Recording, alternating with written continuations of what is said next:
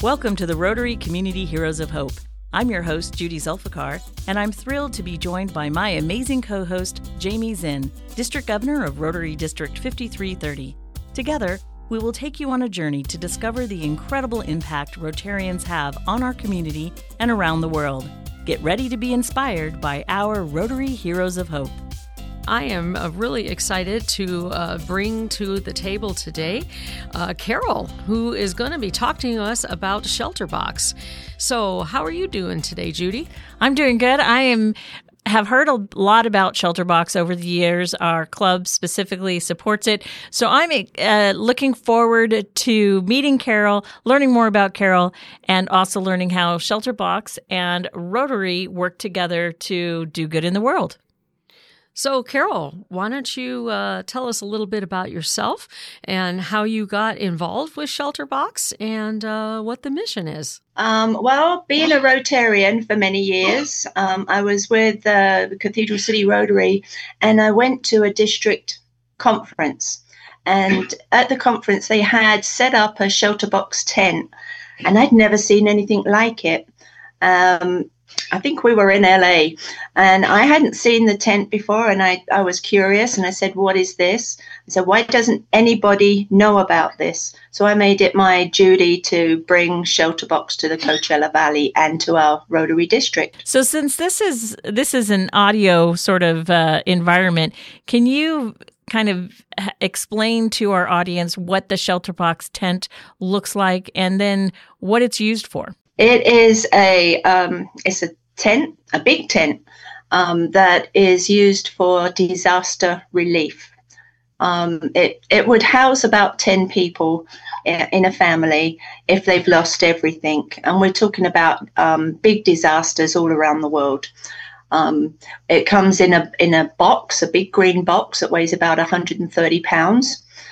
In the box is the tent itself. And some equipment, pots and pans, mosquito nets, blankets, anything that you might need that's not food or water. All the equipment comes in the box with the tent and gets shipped out by the thousands to any area in the world where there's been a tragic disaster. And we've had many. So when you ship these out, well, first of all, where do they get shipped out from? And then once they get to that location, how do you disseminate them? How do you know where to send them? Okay, well, ShelterBox has been around for 23 years now.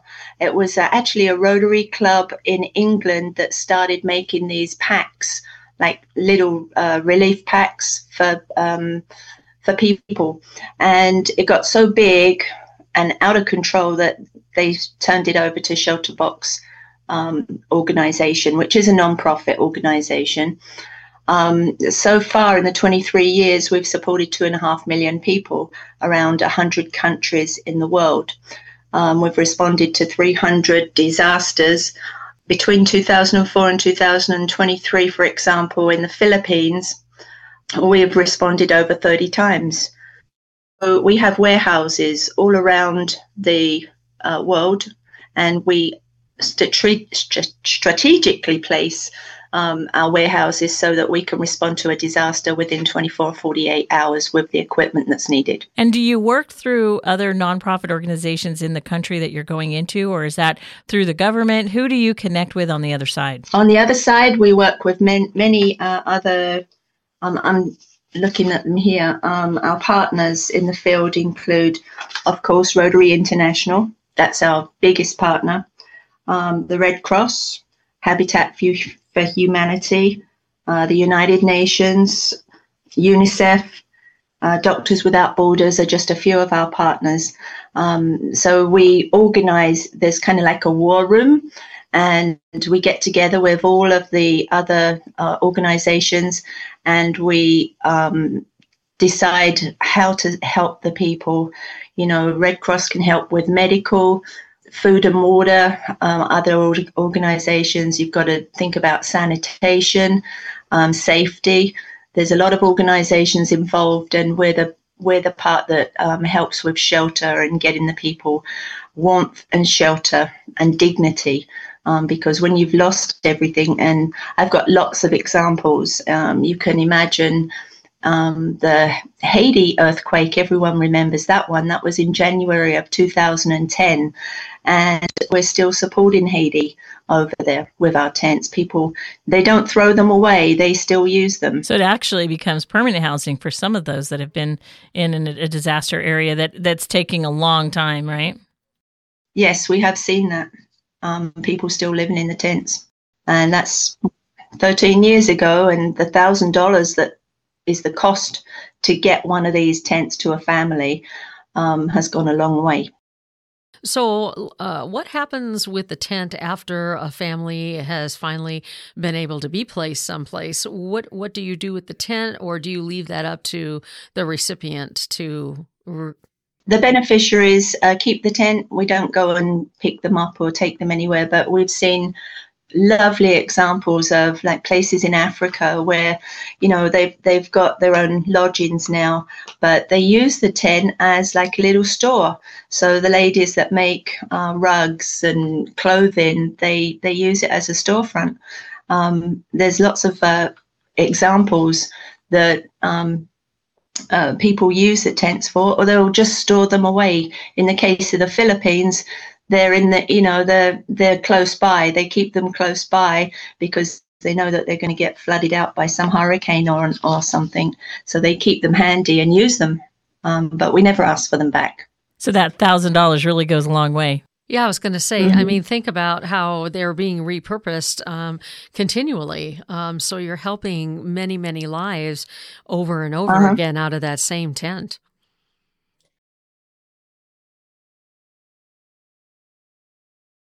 Recently, there's been, we had the fire in Maui, and we didn't respond to that because they do have criteria, and they focus on remote, isolated, and hardest hit communities, and they have a criteria response.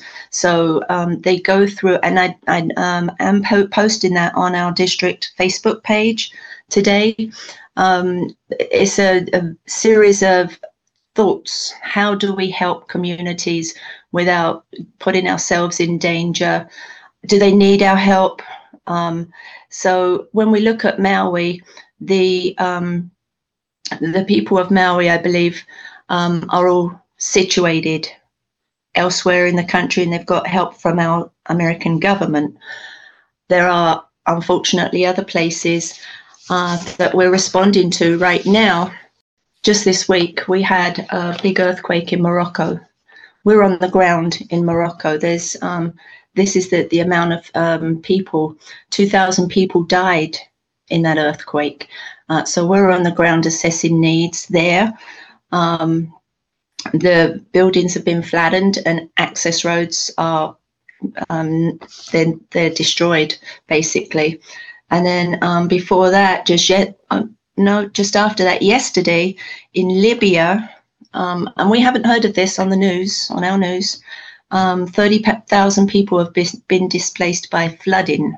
Oh, I did see that, and funny enough, on TikTok, that a large dam broke and flooded a major city. So we're monitoring that, and to see if they'll reach out for help and if we can be of any assistance. But those are just 2 or 3: Maui, Morocco, and Libya. So although we didn't help with Maui, what we did is we made a donation of ShelterBox made a donation of $50,000 to the Rotary District 5,000 to their foundation, and they have been working. The Rotarians on Maui have been working so hard to give relief. For one example is that they've given people access to Wi-Fi. That's where our money is going. They've got medical facilities that have burn units that need money to buy product to help the people. They're helping with the schools over there, and this is Rotary. But a great example of how ShelterBox works directly with other organizations, specifically Rotary. Like you said, Rotary is the biggest partner. Now, ShelterBox is typically known as a box, like a big tote with all these things in it. However, my understanding with Ukraine, for example, was the box wasn't the thing that was the need. You really do go in and assess and make sure that you're not just sending something over that isn't going to be helpful. So how were you flexible, and how did you change your process with Ukraine to fit their needs?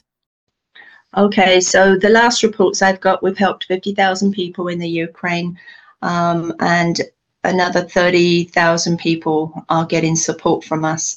We sent over thermal clothing because it's wintertime now, a lot of solar lights, water carriers, and stoves. We couldn't go into the country, but we based our operations in Moldova and Warsaw, and worked with a partner over there, and we supplied thousands and thousands and thousands of mattresses.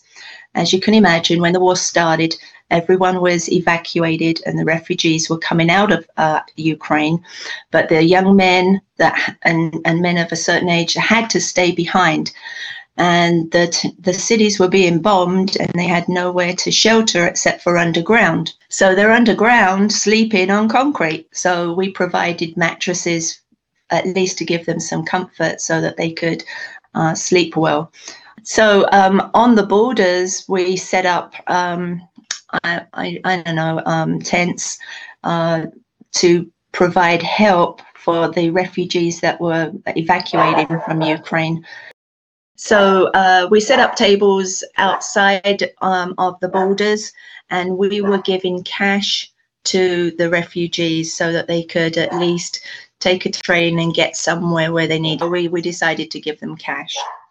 And we're still there in Ukraine working wherever we're needed.